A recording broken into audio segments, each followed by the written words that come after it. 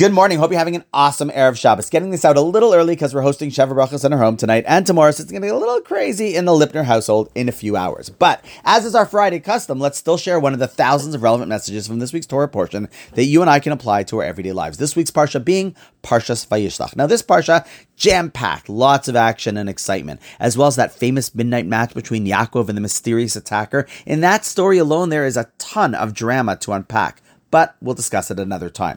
However, if one continues to read the Parsha to the very end, it's a bit anticlimactic. 43 verses out of just 153 simply list the generations of Esav, one after the other. No storyline, no real detail, drama, just a boring list of chronology. Now the question has to be asked, why is this so important?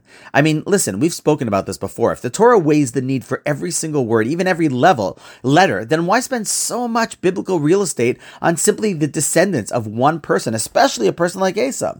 So perhaps, as you would imagine, we can suggest that there's actually a very powerful lesson in these 43 verses. See, listen, we learn about Yaakov and his challenges and his struggles. And in fact, both his names, Yaakov and Yisroel, attest to those struggles and define him. And it's through them that he ultimately ascends to his potential and greatness. Now, Esav, he also has tremendous potential for greatness. Everyone does. However, he chooses to take the easy route, to not struggle with his nature, with his challenges, but to give into them and be guided and defined by his desires. In pursuing that easy road in life, he actually fails to uncover his purpose and potential. And what was the result? Well, 43 verses that basically write him out of history, simply naming his descendants, but without any other information about them or choices that they make or struggles that they faced and overcame. Because Esav lived and modeled for his children that they shouldn't push themselves, struggle, and try to stretch beyond their spiritual comfort zone. In essence, he failed to convey to his children and grandchildren that it's actually only through struggle that greatness is born. And in just 43 verses, the Torah writes us a strong message, namely, Esav is written out of history, not down in history.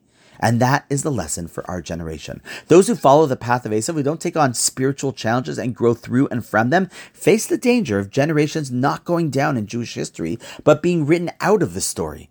However, how lucky we are to know that we have the strength and can have the courage that our forefathers and foremothers had for generations to see the opportunity for growth which only comes through struggle and the key to continuity in those meaningful struggles for greatness. So keep fighting the good fight. It's where greatness and generations are born. And on that note, wishing you an awesome Shabbos, and I look forward to seeing you tomorrow.